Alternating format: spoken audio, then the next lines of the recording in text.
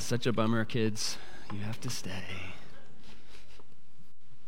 All right, we are finishing up our series today in the book of Acts. So you can turn to Acts 28, verse 17, page 937. If you're using the Bibles here, they're underneath the seats in front of you. They should be. Acts 28, verse 17. We'll read through the end of the chapter, and then next week we plan, Lord willing, to start our series in the book of Daniel. So you'll want to be reading that, getting ready. I think we're excited, excited about this series, right, Jonathan? Acts 28, verse 17. Let's begin with prayer. Oh Lord God, we thank you for the light of your word. It shines upon us this morning. May we listen with open ears, with open eyes and minds, Lord. We want to see a glimpse of your glory and your purposes, your sovereignty in the life of your servant Paul. Lord, you kept your promises to him, and we trust in you, Lord, to keep also your promises to us and make us proclaimers of your kingdom. In Jesus' name, amen. Okay, Acts 28, beginning at verse 17. After 3 days, Paul called together the local leaders of the Jews. And when they had gathered, he said to them, "Brothers, though I had done nothing against our people or the customs of our fathers, yet I was delivered as a prisoner from Jerusalem into the hands of the Romans. When they had examined me, they wished to set me at liberty, because there was no reason for the death penalty in my case. But because the Jews objected, I was compelled to appeal to Caesar, though I had no charge to bring against my nation.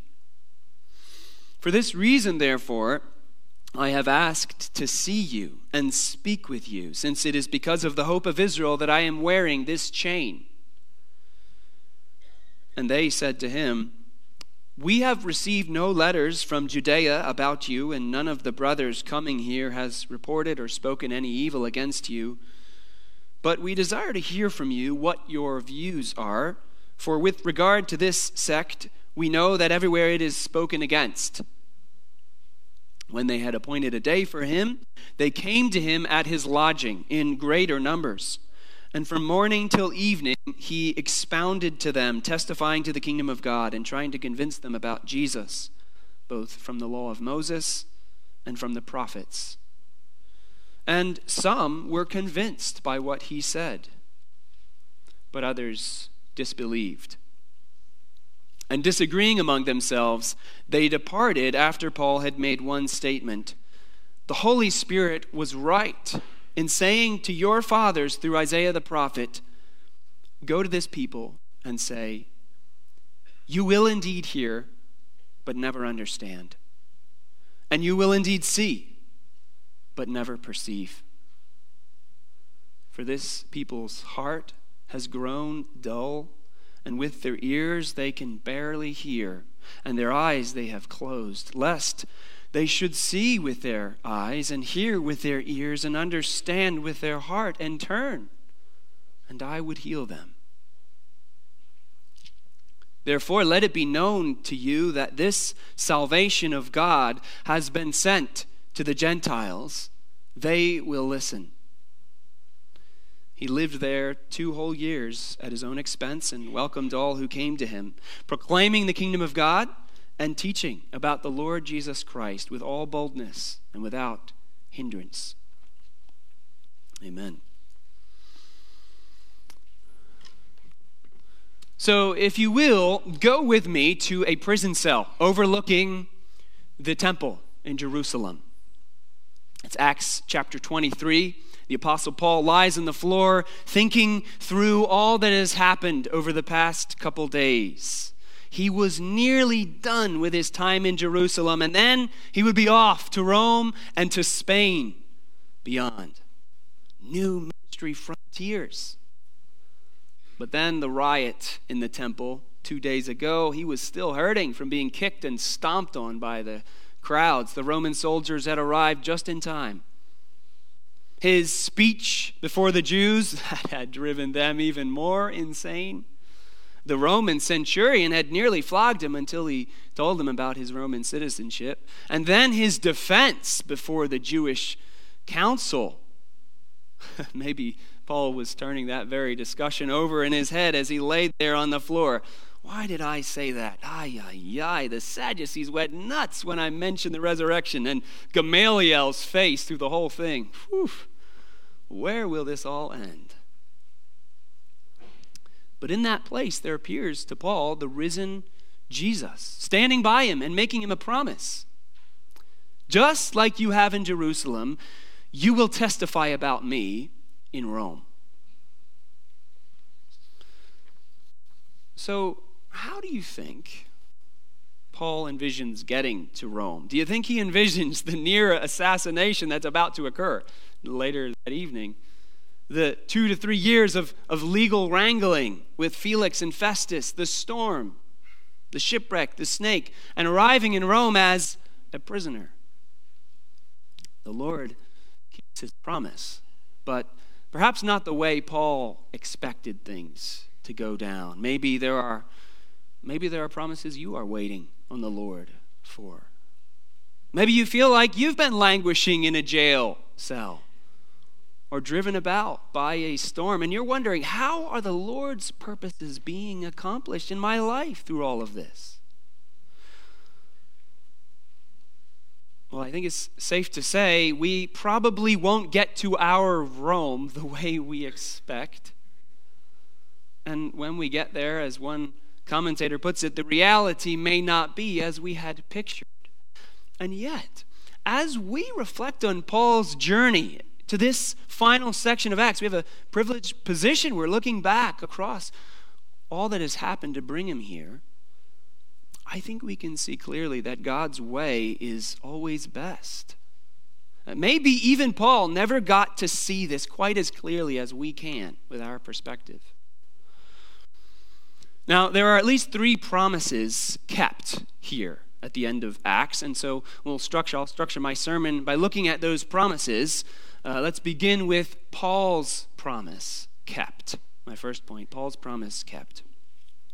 Paul may not have arrived in Rome the way he envisioned, and he may be a bit more tired from the ride than he had hoped. But he doesn't let that get him down, right? He jumps right into ministry. Paul had written to the Romans some 3 years earlier about how he was planning to visit them. I don't know if he thought it would take 3 years, but at long last, he has kept his promise.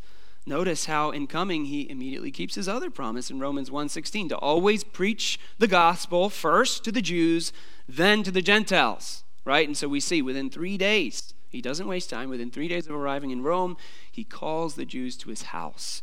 Paul is not afraid of conflict.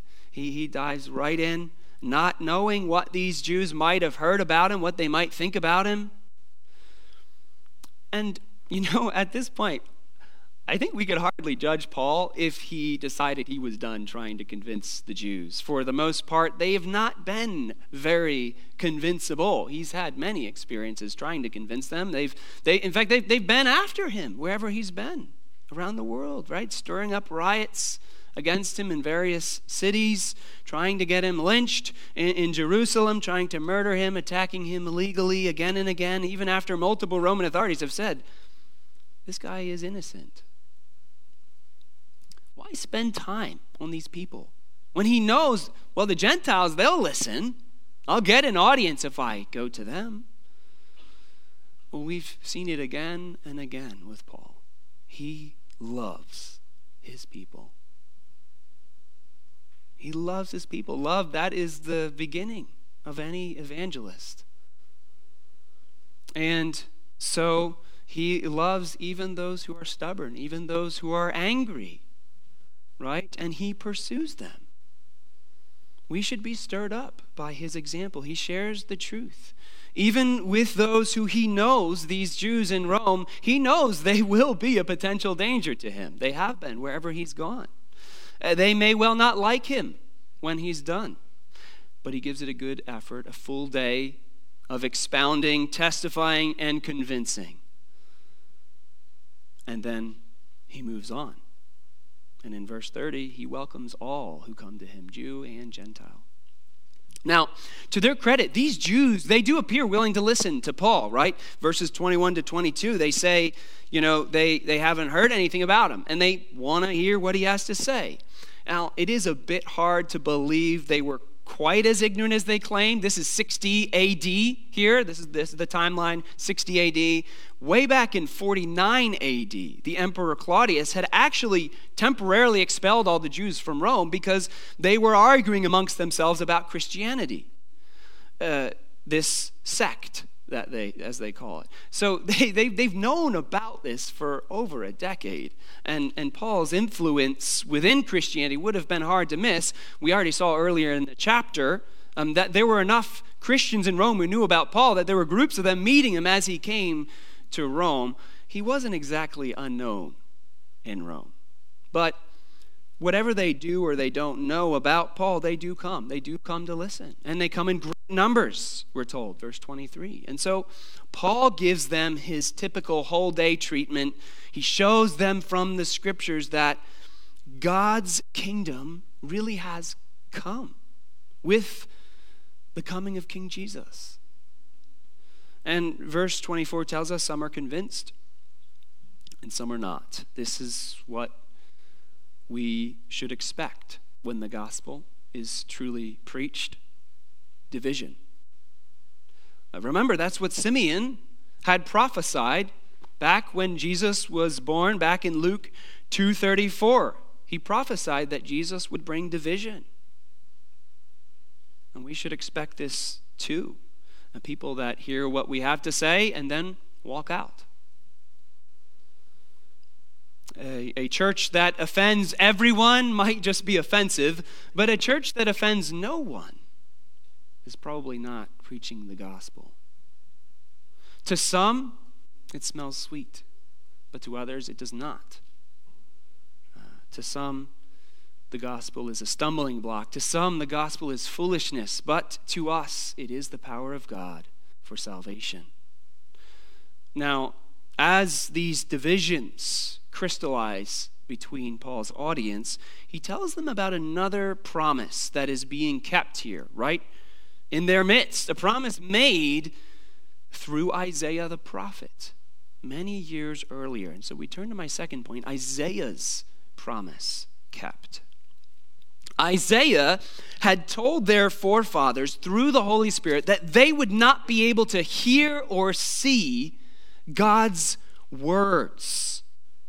God's words. And Paul says here in verses 25 to 28, this is true about you guys too.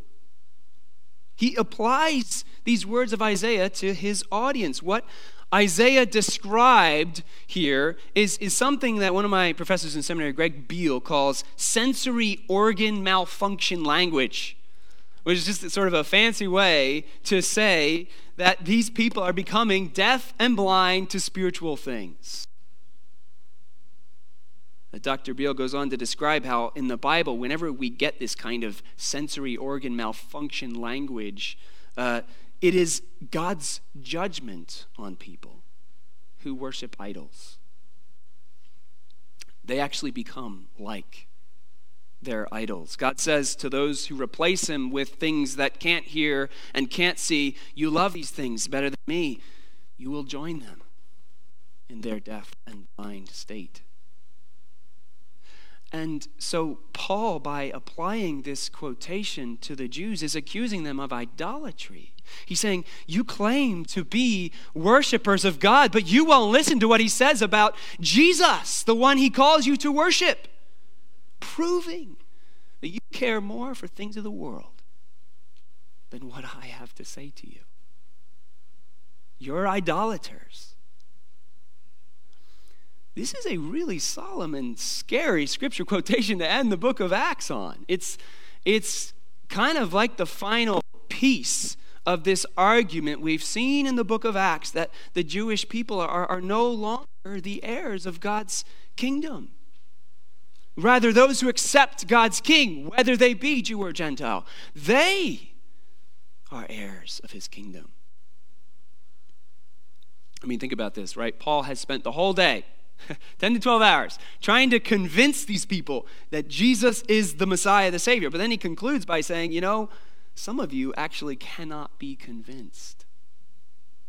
Not because I haven't been convincing enough or you haven't been paying close enough attention, but you actually can't hear or see. Why? Because there are other things in your life that matter to you more than God. And he is judging you for your idolatry. It's kind of terrifying, isn't it? We like to think we're these really smart, rational people, and if you just lay out all the facts for us, we can decide what the truth is. But the Bible teaches that when we turn away from God, our ability to understand spiritual things, it doesn't work so well anymore. This warning Paul shares with the Jews is for us as well. Let us not become dull to the words of God. Let us not fall into idolatry, turning away from worshiping the living and the true God to worship things that do not see, do not hear. You know the idols you turn to. They may not look like the pagan gods of old, but you make them just the same. Your houses, your careers, your dreams, your health. Psalm 115, they do not speak, do not see, do not hear, do not feel, do not walk, but those who make them and trust in them become like them. Idolatry is the deep substructure for all our sins. Beneath any sinful action or reaction in your life is an idol. But as Paul points out, with these verses from Isaiah, the worst part of idol worship is how it turns us away from God's healing. And notice that at the end of verse 27, how these people are unable to receive God's healing. Because the opposite of worshiping idols, which leads to ruin, which leads to sensory organ malfunction, is worshiping God, which leads to healing. There's actually hope hiding beneath these solemn verses, you see, because this whole becoming like what you worship thing, it cuts both ways. Whatever the image is that you adore, you come to resemble it. When we worship idols, we come to resemble them, and that leads us to ruin, like these Jews. But when we worship Jesus Christ, who is the image of God himself, we come to resemble him. The image of God is restored in us. Worshiping idols ruins the image of God in us. Worshiping Christ restores the image. One place we see this idea developed is Romans 12, 1-2. Paul there urges Christians to offer their bodies in true worship, and so be transformed. Through worship, be transformed by the renewing of your minds. Or Romans 8:29, where we are taught that God's purpose for his people is to conform them to the image of Christ, so that Christ might be the firstborn among many brethren, so that we might come to look like him. God is working in his people to make us like Christ when we worship him. What Paul offers the people of Rome as he begins his ministry is the same choice that is still offered today. It's a question of allegiance. Who will you worship? The image you choose to revere will lead you into ruin or restoration. Well, we want to turn finally to see how God's promise to Paul is kept, because of course none of these other promises can come true without God being at work. And so my third point, God's promise kept. You know, one of the things you may have noticed in these final 7 or so chapters of Acts is how much things slow down. Maybe you noticed this as we've been working through these. Luke gives an extensive amount of detail surrounding Paul's final days in Jerusalem, his arrest, his many trials. I think there's like 5, and of course his journey to Rome, right? We saw in great detail this journey to Rome. And so the book of Acts here at the end almost begins to feel a little bit like a biography of Paul, right? We're following his story so closely, we almost forget it was about a lot of other things in the beginning. And I think what Luke is doing is he's really drawing us into Paul's experience of getting to Rome. He's slowing things down and showing us what it feels like to wait on God's promises, which come in unexpected ways. If we were traveling along with Paul, there would be so many moments when we would think, there is no way we are going to make it to Rome. I mean, there's those desperate first days in Jerusalem when there are multiple attempts to kill Paul. There's those boring 2 to 3 years when he's stuck in Caesarea being trotted out by various Roman governors like a pet pony to do, tricks for his guests. I mean, but Paul doesn't complain, and I'm sure he found ways to use that time, but that must have been terrible. Thinking about all the churches he could be planning in Spain when he's there entertaining these loathsome governors. Maybe you've waited for what seems like forever for God to move in your life. Don't let that time be wasted. Don't give up on God's promises to give you ways to glorify him.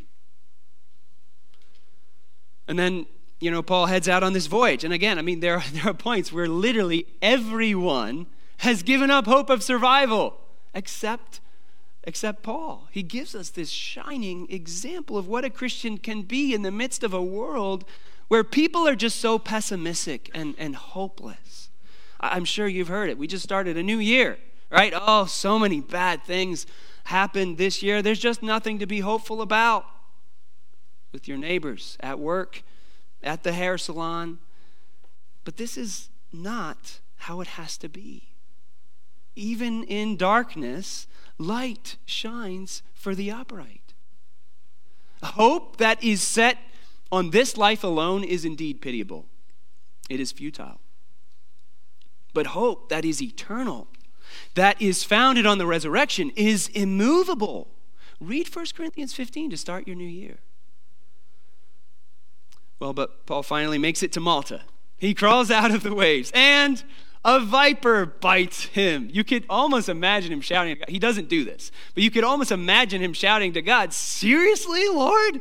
When is it enough? This viper hanging off my arm. Have I suffered enough? Maybe this is how you feel when you get that medical diagnosis. When you fall into that sin again. When that relationship breaks down again. Lord, why does it have to be this way? Those are the moments when we get the chance to walk with Paul under the shadow of the cross. And not just Paul, because Paul can only be a good example for us, but also with Jesus himself, who can do more than be an example for us, who can actually give us grace for those moments, grace to sustain us when nothing else would keep us going, grace to believe in God's promises. When no one else believes, the storm will end. In a few moments, we'll receive that grace in the Lord's Supper. But even as Paul finally reaches Rome to begin proclaiming God's kingdom there, there's one final twist to his story. Paul probably doesn't come to Rome the way he wanted to, preaching in the forums before crowds of people, planting a couple churches, then rushing on to the next place. No, he comes chained to a Roman soldier. You see, we miss the Lord's work in our lives sometimes because we didn't expect the Roman soldier to be there. What's he doing there? God, that wasn't part of the plan. My plan. But God's way is always better. Do you know? You can go to Rome today. You can visit the imperial barracks where these soldiers who were chained to Paul lived. And in that barracks, there's a little patch of plaster with some graffiti scratched on it. A man on a cross with a donkey's head, and another man kneeling before that cross with the words scrawled below it, Anaximander worships his God. Someone insulting another soldier who had become a Christian. But how beautiful is that? Blessed be that soldier long ago who bore the shame of bowing to Christ. He has received his reward, brothers and sisters. And maybe it was Paul who first showed him what it looked like to get on his knees and pray to the Savior who died on the cross for him. In what other context would a Roman soldier listen to a Jewish rabbi? Paul wrote in Philippians 1:12, what has happened to me, being imprisoned in Rome, has really served to advance the gospel, so that it has become known throughout the whole imperial guard and to all the rest that my imprisonment is for Christ. Then he goes on, and most of the brothers, having become confident in the Lord by my imprisonment, are much more bold to speak the word without fear. This is how God keeps his promises. Isn't this wonderful? Who knew that all it took to get people to take evangelism seriously is just have your best evangelist get arrested? But God knew. This is exactly what needs to happen. Paul can't do it all. For the gospel to spread to the ends of the world, what does Paul need? He needs the church to take on this work.